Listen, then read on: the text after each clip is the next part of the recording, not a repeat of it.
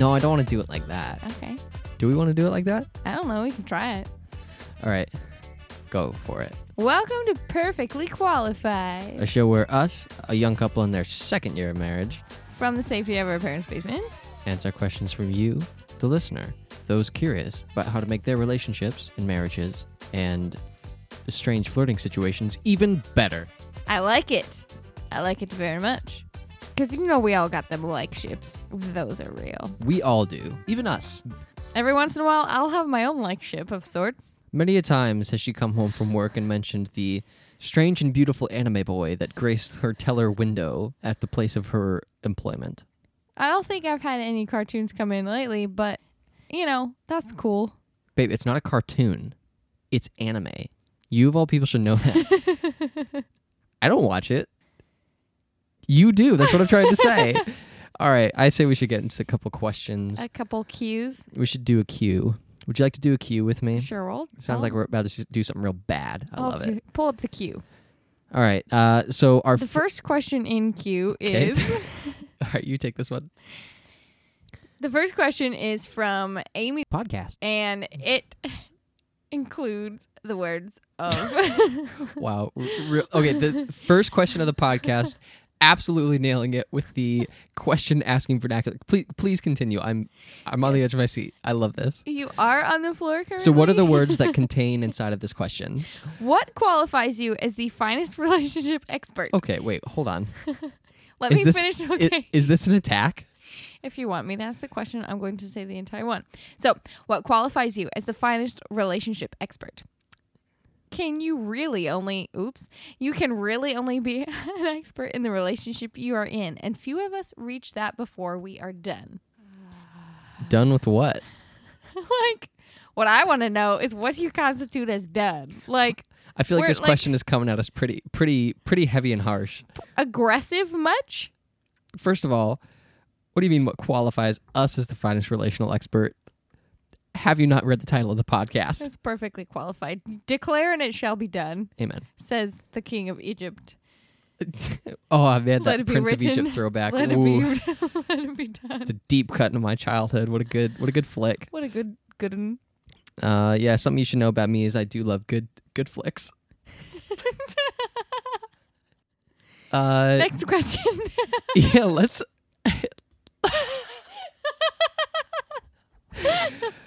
First of all, I honestly don't think we are the best relationship experts. I think that we are doing this because we want to. And I don't... Let's move on to the next question. Our next question comes from Mike and Nicola. I hear this lovely young couple is currently engaged and ready to be married in October. Congrats, guys. Very exciting. Good job. You did it. You're about to do it. Almost. You're about to do it. Oh, God. They ask, how do you incorporate a new norm as a couple? For example, individually, you each had a norm, a specific way of doing things, a certain way of processing, also of thinking about things. What dynamics do you see in the process of now corporately coming together, developing a new norm? So what do I think about this question? I think, for one, the fact that you're thinking this deep into how it's going to be is kind of cool. Not a lot of people think about this. Secondly, I do want to unpack kind of what it means to bring a norm into a relationship, because this is a good a really important concept to consider as you are dating someone, considering with being with them long term. your normal is going to be their normal. Your normal is going to be their normal. And the reality is you both grew up in two separate households, had two completely different lives, and are now together with two very different presuppositions of the world, and those things are going to collide.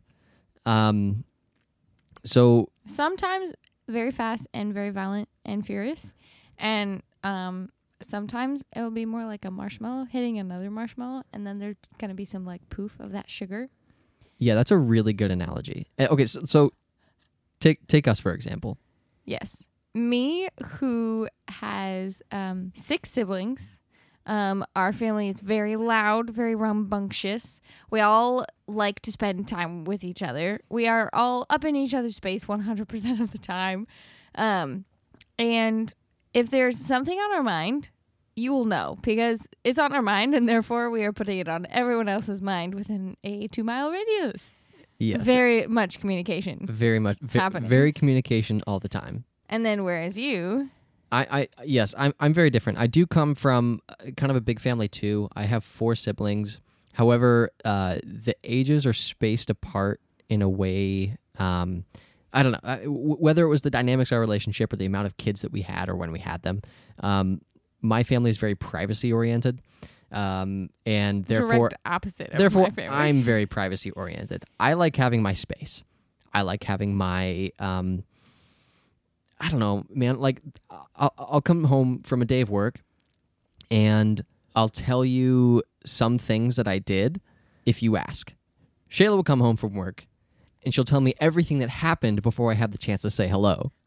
I'll be like, dude, guess what happened? And then this happened. And then she said this. And then this is what I did. And this was really cool. And also this sucked.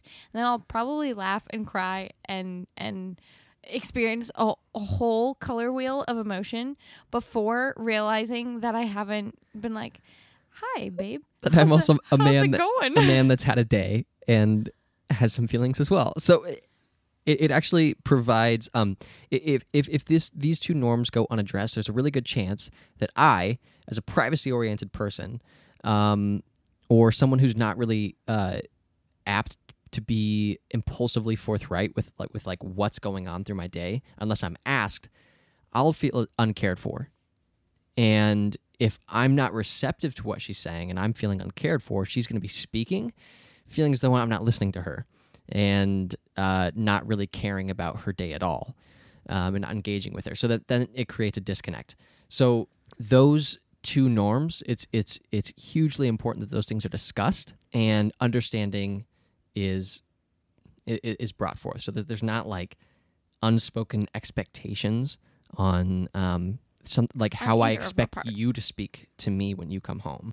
I think when we first started our relationship, no, I think I'd skip to when we first got married, and we started living every day together. I would come home to Josiah every single day. And this is first when we started having to, handle this issue, which wasn't necessarily an issue so much as a clash of the norms, just like Nicola said.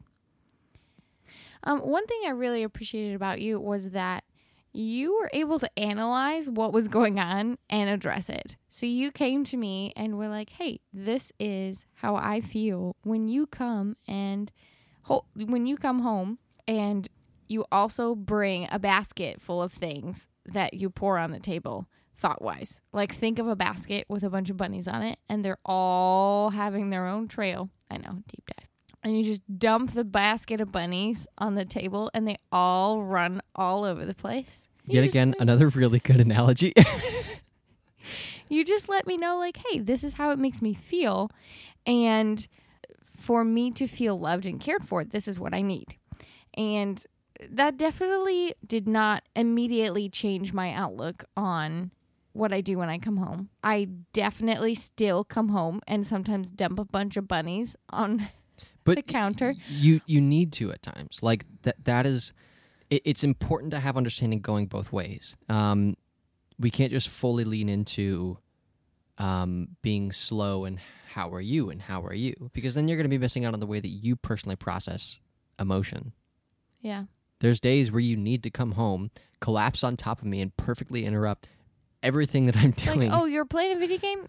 Not anymore. Listen to my day. Not anymore. Because this was a bunch of baloney. Yeah.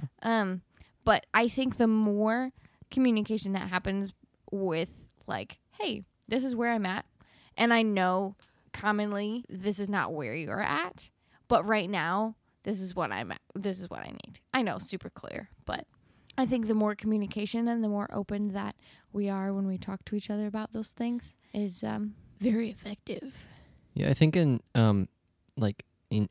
conclusion, just talk about those norms. Make sure they're addressed. I guess Let the other person know what your expectations are. Even if those expectations need to change, talk about them. that's a really good, easy answer to the 20 minutes of processing that we've just had. We made it. We made it. So next question. How do you prepare to speak What, to your... who's asking? Who's asking this good question? I am asking this good question. Well, who submitted right. the text that you are reading to ask this So good question? this question is from Kylie and Joe. Shout out to Kylie and Joe, been married longer than us. How do you prepare to speak to your significant other before you go to them for something that could end up being an argument? What steps and mindset is best to have when you are confronting? And how do you cope with being confronted in a healthy, building way? First of all, when you first start dating somebody, you usually find out what their favorite food is. So when you're going to confront them, you just go out and you buy that favorite food and you wrap it in like a confrontation package. Amen. And you're like, Yep. okay, here's this confrontation package. This is a present you get.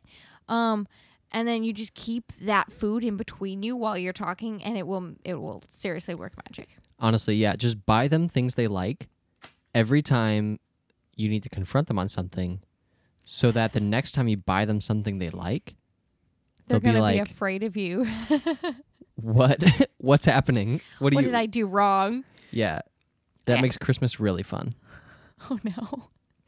I actually really like this question because growing up, I could not confront anyone worth my salt. I don't know if that's... You're worth a lot of salt. I could not confront anyone. I would get really stressed out, and I would just be high strung by the time I got to them. And, you know, it might be a small thing to where I could just walk up to them and be like, hey, you left poop hanging out in the toilet. Why are you not flushing?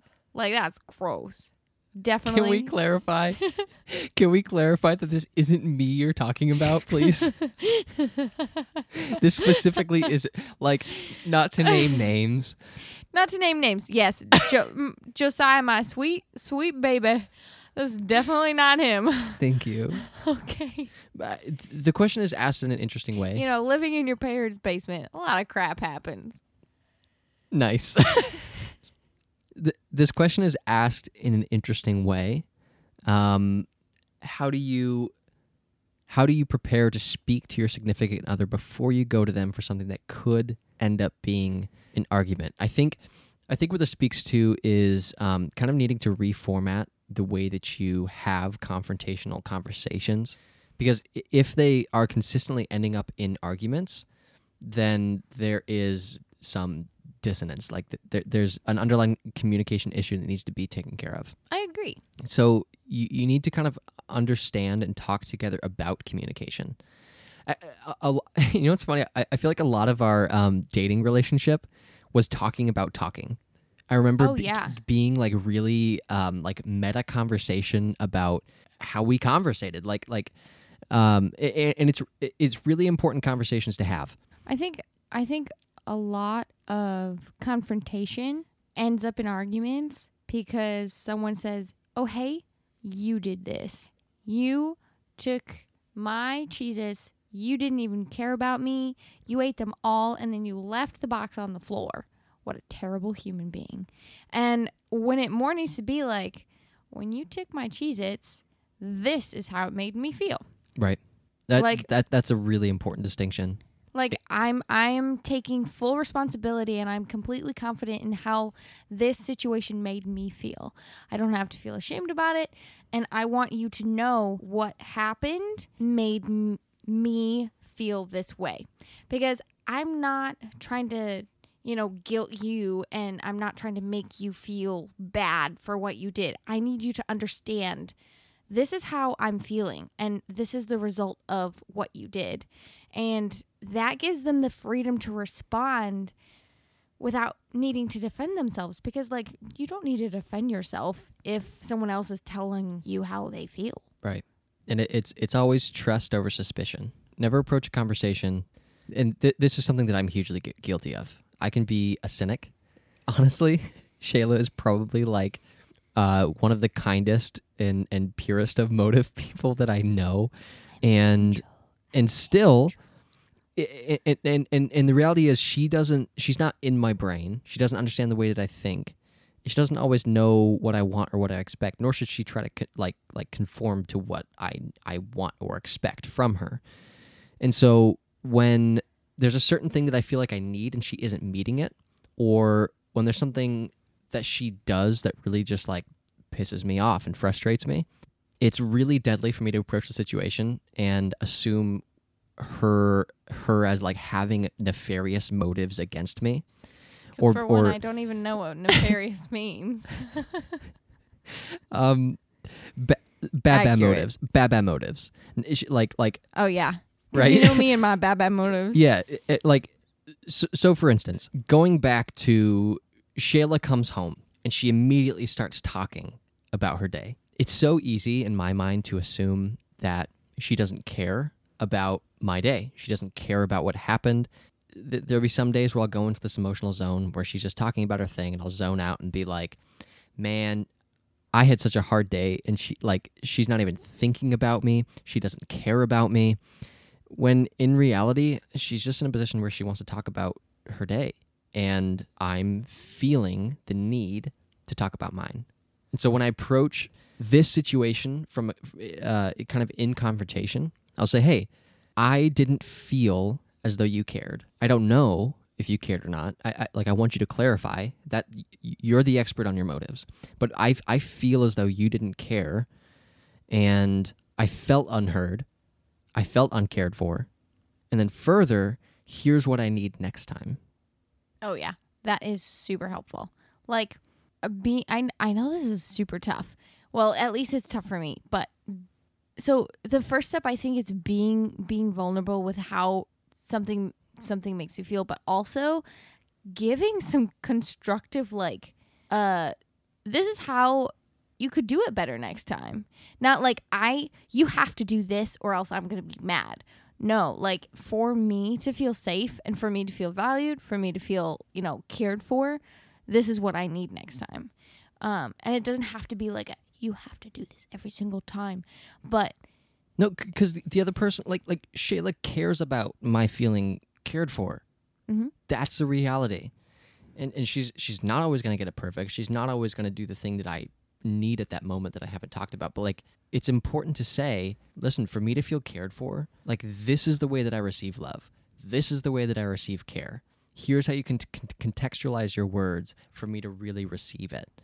One last thing before we move on is, if confrontations commonly end up in arguments, one thing that I have found is if I'm confident in what I'm bringing forward, then I don't have to argue about it. I don't have to argue about whether it's right or not, because I know it's right, because it's right for me and I know what I need. If I am almost being argued out of me believing in what I need, then that puts me in a very uncomfortable emotional space. And that's when I start getting into fight or flight mode, where I start freaking out, being like, no, he doesn't understand. He's not going to change anything. I'm always going to be stuck in this uncomfortable space. But I just need to stay calm and continue to be confident in the fact that what I'm bringing forward is valuable. So how do you retain confidence? If you bring me something, if you bring me a need, and I'm not receptive to it, how do you help me hear it? I tell you, you need to listen to me. Oh, damn. Bring it on, brother. I tell you, you need to listen to me, because I'm bringing forth I am bringing forth a goblet of truth. I shall bring a goblet of truth, and you shall drink of it, and your innards shall be changed by the power of the truth goblet. If you ain't drinking from my truth goblet, then you ain't validated what I'm saying. Like, get out of your. But listen, shit. Like, if your truth goblet tastes like cherry, and I don't like cherry, I want a raspberry. Well, then you're just gonna have to get used to the fact that you married someone with a cherry fruit goblet. Next question. Oh man! All right, so we are moving on to a mid-segment of the show called Bad Advice. Bad advice. Bad advice. Now I do the high one, you do the low one. Bad advice. Okay, try that again. One more time. That broke 3, me. 2, No, it 1, was perfect. and It was perfect and set in stone. Let's move on. So, this is the segment of the podcast where we address bad advice, either advice that we've been given or advice that you, the listeners, have submitted. If you have been given some bad advice, please tell us about your story. The full story. Send it in. We will give you a connection point to send those advice and questions for the podcast in. But let's move on to. We will also give you a good pat on the back. We will give you 1 or 2 good pats on the back, and any one place you want. But not the booty But not, or any of the other special places. yeah, not the buns or special places.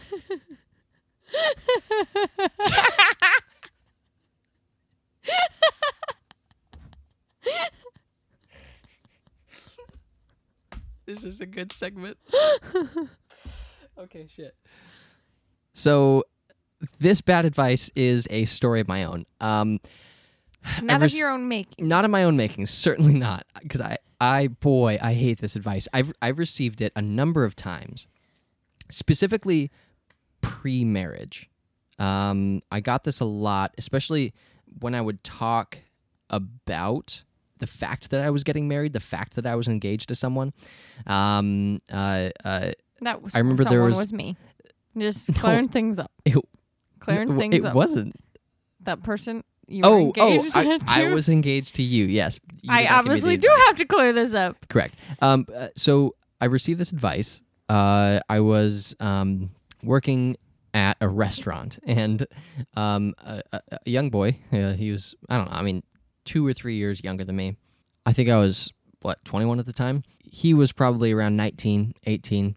Funny redneck kind of kid. He would say this to me all the time. Anytime I talked about Shayla, anytime I talked about the fact that I was getting married, he would look me in the eyes and he would say, "Happy wife, happy life, man."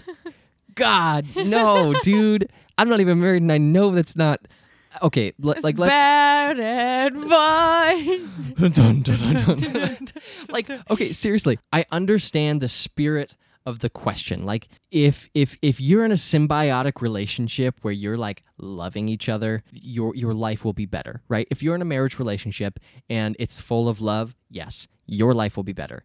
However, happy wife, happy life is so frustratingly misdirected. It almost takes on the assumption that my whole interest and focus in our relationship should be to please every need and desire of my wife. Therefore, I can feel a sense of accomplishment and success in the relationship, which is absolute crap. Bring me a fan and some grapes. Yeah, like it is such a beautiful thing to be selflessly attentive to another person's needs and desires and surprise them with gifts and moments that speak to your love and affection for the other person.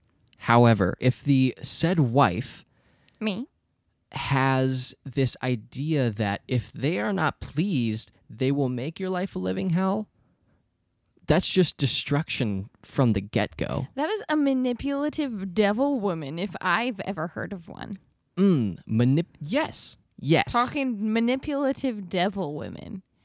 Also, there have been plenty of times where I have been quote-unquote happy, and yet things have needed to change in order for me to be thriving, in order for me to succeed in my life.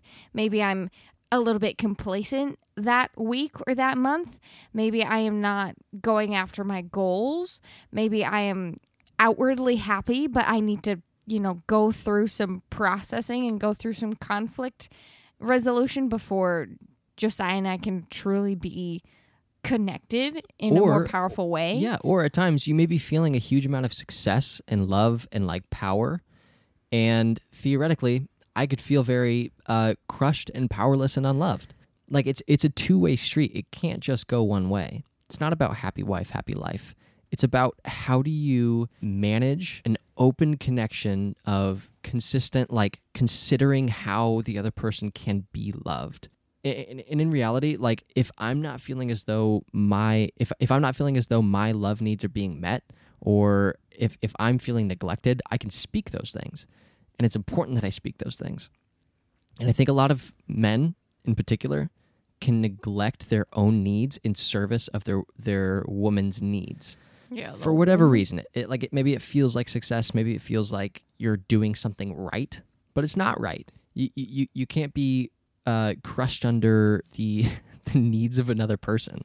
You're just as complex and emotional as the other person is. True that, man. True that, man. And this concludes the segment of Bad Advice. Bad advice. I think we need another question. All right. This question is from Jonathan. Podcast. What rules and principles should I follow if I want to ruin a relationship? Then do the opposite. Well, Jonathan, are you in the habit of going around and telling people the bad advice? All right, hold up. This should just be another part of the segment of bad advice. Dear Jonathan, we've already finished our bad advice segment. I'd appreciate it if you would ask some questions that weren't so nefarious, or should I say bad. bad, so I can understand. Yes. I think a couple things, if you want to ruin a relationship, is egg their parents' house. That's a good way to end something. Yeah. Maybe tell them that you have 4 nipples instead of 2. Another thing is to find out their favorite snack. Hold on. And then search for it in their house and eat all of it. I guess I just want to go back because I feel like the thing I said before may actually be an improvement to some relationships. And I guess I don't want it to come off as good advice, because I feel like if someone truly does have 4 of them, I think a doctor should be seen. I mean, that's just me. Like, I don't know. Like, maybe that's what you're... Like, I don't mean to kink shame. You know? But let's be clear. If 4 nips, then doctor. That's the equation. I think another way to ruin a relationship is to inform the person that you are in a relationship with that you want to ruin the relationship. See, that's like a really clear, direct and to the point way of going about this very question. Another way to ruin the relationship is to bury yourself in sand. Yeah, but like not so much sand that it's like violent. Like, not like, and then you're just like, underneath the sand, and you're like, ooh, you're right. If it does turn into, but no one can hear you, then it's really too much. Yeah. But like some sand, like enough sand to like really make people wonder, like, how much of a wild boy is he? Like enough sand for it to be hard for your significant other to connect with you emotionally. And physically, definitely. Like, they have to dig. They have to dig if they want to hug.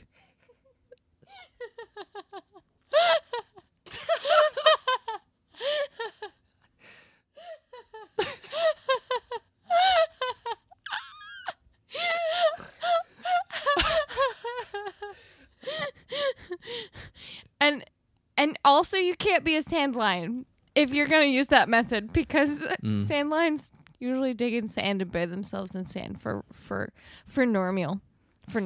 Yeah, because if you're just doing it for normal, then how are you going to get the attention that you truly deserve? So anyway, Jonathan, I really hope that answers your question. We're going to go ahead and move on to the next question. This is coming from Nathan and Callie Weeks. Thank you guys for sending in your question. They ask, what do you think makes the difference between spending time together and actually connecting?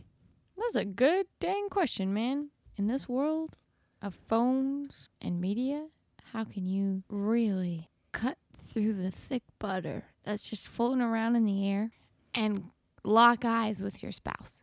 A couple options are actually from a book I read recently. Well, a book my brother read and told me about is that if you join hands and you stare into your significant other's eyes, you will truly feel the connection that you've been craving. So that's a good option. I don't think Josiah likes this option. Yeah. Well, okay. For you listeners out there, if you are familiar with a little thing called love languages, if you are, great. If not, you should be. love languages are huge. They're essentially 5 ways of receiving love, to put it simply. It's each person has kind of a primary love language. Just like I have a primary language of speaking English. My secondary language is Pig Latin, and that is less appreciated when people talk to me. Mm-hmm. I can still understand it, but English is way easier, and I feel much more fulfilled when speaking. Please send in your dimes and dollars now for Shayla to learn a better secondary language than Pig Latin. Like anything, literally anything. Any of the other languages that are real. So, love languages. Primarily, my first love language is quality time. So, your focus and attention and the time that you're spending with me speaks huge volumes to me when we're together. Another love language is physical touch. Another love language is words of affirmation. Which is just saying loving, kind, encouraging words, affirming things and traits about a person. And everybody receives love in a different way, primarily. Typically, everyone has all of them and can receive them all. I recommend doing some research.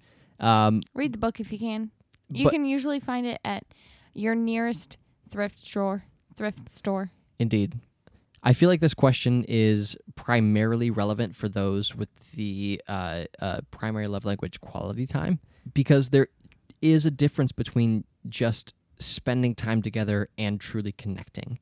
If I go and get dinner with you and you spend the drive there texting on your phone, and when we're at the restaurant you see a friend that you knew and you have a 15-minute conversation with them, and you are kind of distracted throughout the meal because you are looking on Instagram or whatever. Like to some, that's not really a big deal, but specifically to people who are quality time people, like that's huge. That's everything. I feel incredibly unloved if that was the kind of date that I go on. A lot of times, like even when we're doing chores, going to the grocery store, like me and Shayla will be in between locations. We're going to the store and she's texting, and there's times where I and it's not all the time, but at times I'll have to ask her, like, can you stop? Because I kind of need like this moment to connect with you. We both just got off work. We haven't connected yet. And I can't be in this like robotic grind. Like I need some quality time. I think an important thing too is to analyze the situation. And if you feel like you're not connecting, bring it up to your significant other and let them know that you would like more of something, even if you don't have words for it yet. You just be like, hey, this is what I'm feeling. I need some more. Maybe I need to sit closer to you and we need to hold hands. Or maybe I'm just feeling kind of down and out and I need some encouragement. It is important that you stay aware of your needs as well as how they are filling them, because most of the time your significant other is not going to read your mind. Yeah. If you have a need, talk about it. Yeah. If you feel like you're missing something or the other person isn't loving you in the way that they should, talk about it. They may not know. They don't feel what you feel sometimes. They don't think what you think. And actually connecting is going to look different for everybody. That's true. So if it looks way different for your significant other than it does for you, they got to know what it looks like for you. Just to clarify for anybody who's interested, the 5 love languages are quality time, which is the best one, physical touch, words of affirmation, gifts, which is not just giving gifts. You can guess if it's mine. Not just giving things, but giving thoughtful, timely expressions of love. Yeah. My lowest is gifts. Shayla's almost highest is gifts. And the last one. Acts of service. Next question. We said the next question is, and the next question is from Mr. Kylie and Joe. Again, thank you, Kylie and Joe, for all of your questions. How can couples agree on and set up a regular list of home chores and be kind when they aren't fulfilled? Something that was suggested to me was a cool laminated weekly list with check boxes you can mark with dry erase markers to keep yourself accountable. But what about each other? Oh man, I gotta say, the laminated checkbox with dry erase markers certainly sounds like something you would be interested in. But it sounds like something I would never, ever, ever do. I think if you're looking for ideas on how to keep track of things like that, definitely use your resources. Go to Pinterest. Go to craft books. Go to your friends and family and see what they've done. I know for me, keeping a neat and tidy home is something that I'm very passionate about. I went from being a high schooler and having every nook and cranny in my room filled to the brim to now being a woman in her second year of marriage and owning probably less than I ever have. But I feel like the real question to address here isn't just like, it's not just about how do we clean or how do we create processes that are efficient for cleaning, but it really comes down to communication. Like, how do I approach you and say, hey, we said that we would take turns doing the dishes every single day, but you keep not doing it. So and I don't know how to not feel like a dick. Like, I don't know how to not be the bad guy. I don't know how to not be like consistently be the one that's nagging. Like how do you have those conversations where you set a standard and a precedence for cleanliness and then keep the other person accountable? Because it's hard. Yeah. It's hard to be the person who is doing it effectively and consistently, or maybe neither of you are doing it effectively and consistently. And how do you like stay in that rhythm? How do you encourage and how do you keep each other in that healthy zone? What's interesting is when we first got married, one of the first fights, quote unquote fight, we had was we were both upset about how clean we were keeping the house. And I had absolutely no idea on how to confront. And I remember sitting on my bed, just being angry, looking at the floor, and just squeaking out like, I'm mad, everything's dirty all the time. And I did not do it very effectively, but it also brought up that Josiah was also not happy about how we were keeping things clean. Yeah, she particularly was frustrated with the room. I was frustrated with the island. There were two different zones that was really important for us to have clean.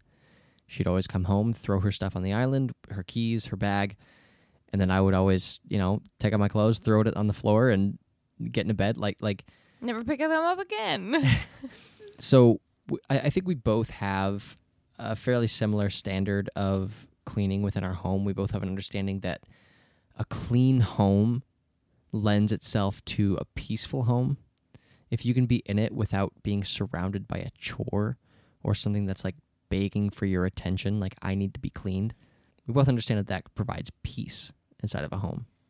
I also think that if you are clear with the expectations whenever you're setting that up, whether it be right as you're getting married or 10 months in or 10 years in, if you are both committed to it, then you can hold your spouse to their commitment, just like you are holding them to their commitment of being married to you. It has to be a conversation you have together. It can't be like, hey, this is how the house is. You need to do this. It's like what really is our standard together?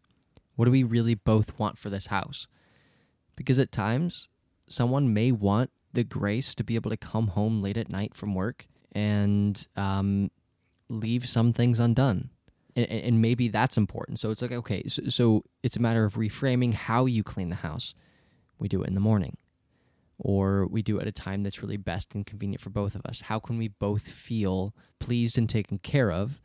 How can it feel clean? How can it also feel like there's grace in the house there's just some nights when it can't happen. And that's a reality. Or some mornings when I don't get up early enough and I just leave without cleaning up after breakfast. Right. I think there always has to be a healthy balance of grace and really buckling down and doing the hard thing. If it's helpful, write it down in a conversation together. I like to do this a lot. open up a Word document. We do this mainly like with our finances and like really defining how we spend our money. But it can also work with chores and how the house stays clean. If it's a real issue, if it's a real point of contention, open up a Word document. You write down, this is how clean the house is, but also write down, this is the level of grace that we have. This is what's important to both of us. This is the purpose of the house. Maybe it's the purpose of the house is hosting people. Maybe it's just achieving peace together, home alone. Maybe it's a place of work that changes into a place of rest at night. You have to define what the house is for, and you have to have clear expectations for each other. They can't go unspoken. Because unspoken expectations are like little knives on Lego pieces on the floor at night, right when you wake up and need to use the bathroom. Yeah. Next question. What are 10 easy, practical ways to love your spouse? This question also comes from Kylie and Joe podcast. Thank you guys for bringing it strong this first episode. Make sure not to pour water on them at night. Number 1. Yeah, that is definitely that is number 1. That's really been a real serious issue in our marriage and our relationship as a whole. Sometimes we get into water fights, and she hurts my feelings because she goes a little overboard in her payback. She does go overboard in her payback. That is real. Number 2, I definitely feel like it's really important to wear really sexy clothing. Number 3, I think, I feel like you should do number 3. Yes, some good clothes. Number 3 is practically don't leave your poop hanging out in the toilet. You always gotta flush. Yeah, that's so true. Yeah, number 4 is when you wrestle, understand that sometimes there needs to be a cutoff point, and the other person needs to say, I'm done, before it turns into violence and pain. Some of you out there relate with that. Some of you might be a little unsettled by that, but that could be real. I forgot. We're on 5. We're on 5? Okay, so number 5 is if you have a crazy plant lady wife, challenge her on how many plants she has, if she really cares about them. Because if she doesn't care about them and they're taking up space, then they would be happier in a different home, and I would be happier in my home. Number 6, if you have a husband who is highly introverted and sometimes has a tendency for social anxiety when he's in a place of weakness, have grace and teach them how to have fun. Some nights, it's just a matter of, hey, let's go to a restaurant. It's going to be fun. We're going to have an adventure. You can trust me. And number 7, if your husband happens to like back rubs, just give him a back rub. Wow. Number 8, if you're in charge of meal planning and meal preparation, don't just always make pasta and spaghetti. That's just bread with sauce. And that's just carbs. That does not make my tummy feel super good. Mm-hmm. Not all the time. Give me number 9. Okay, babe, you got it. Number 9. Specifically look for things that your spouse is doing that are interesting, funny, or kind to other people, not necessarily you, and compliment them on it.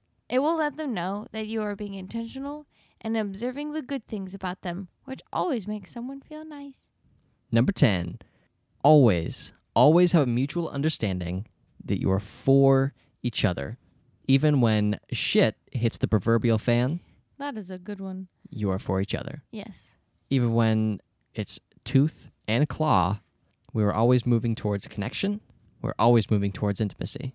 That is the end goal. That's a pretty good end goal if you ask me. It's a pretty good end answer too. Thank you everyone for listening to this good podcast. Send all of your good questions or bad advice with applicable stories to perfectlyqualifiedpodcast@gmail.com, and we might include them in our next upcoming episode. It's okay. I'll put music in. Thank you for listening, and we will see you next time. Bye now. Bye.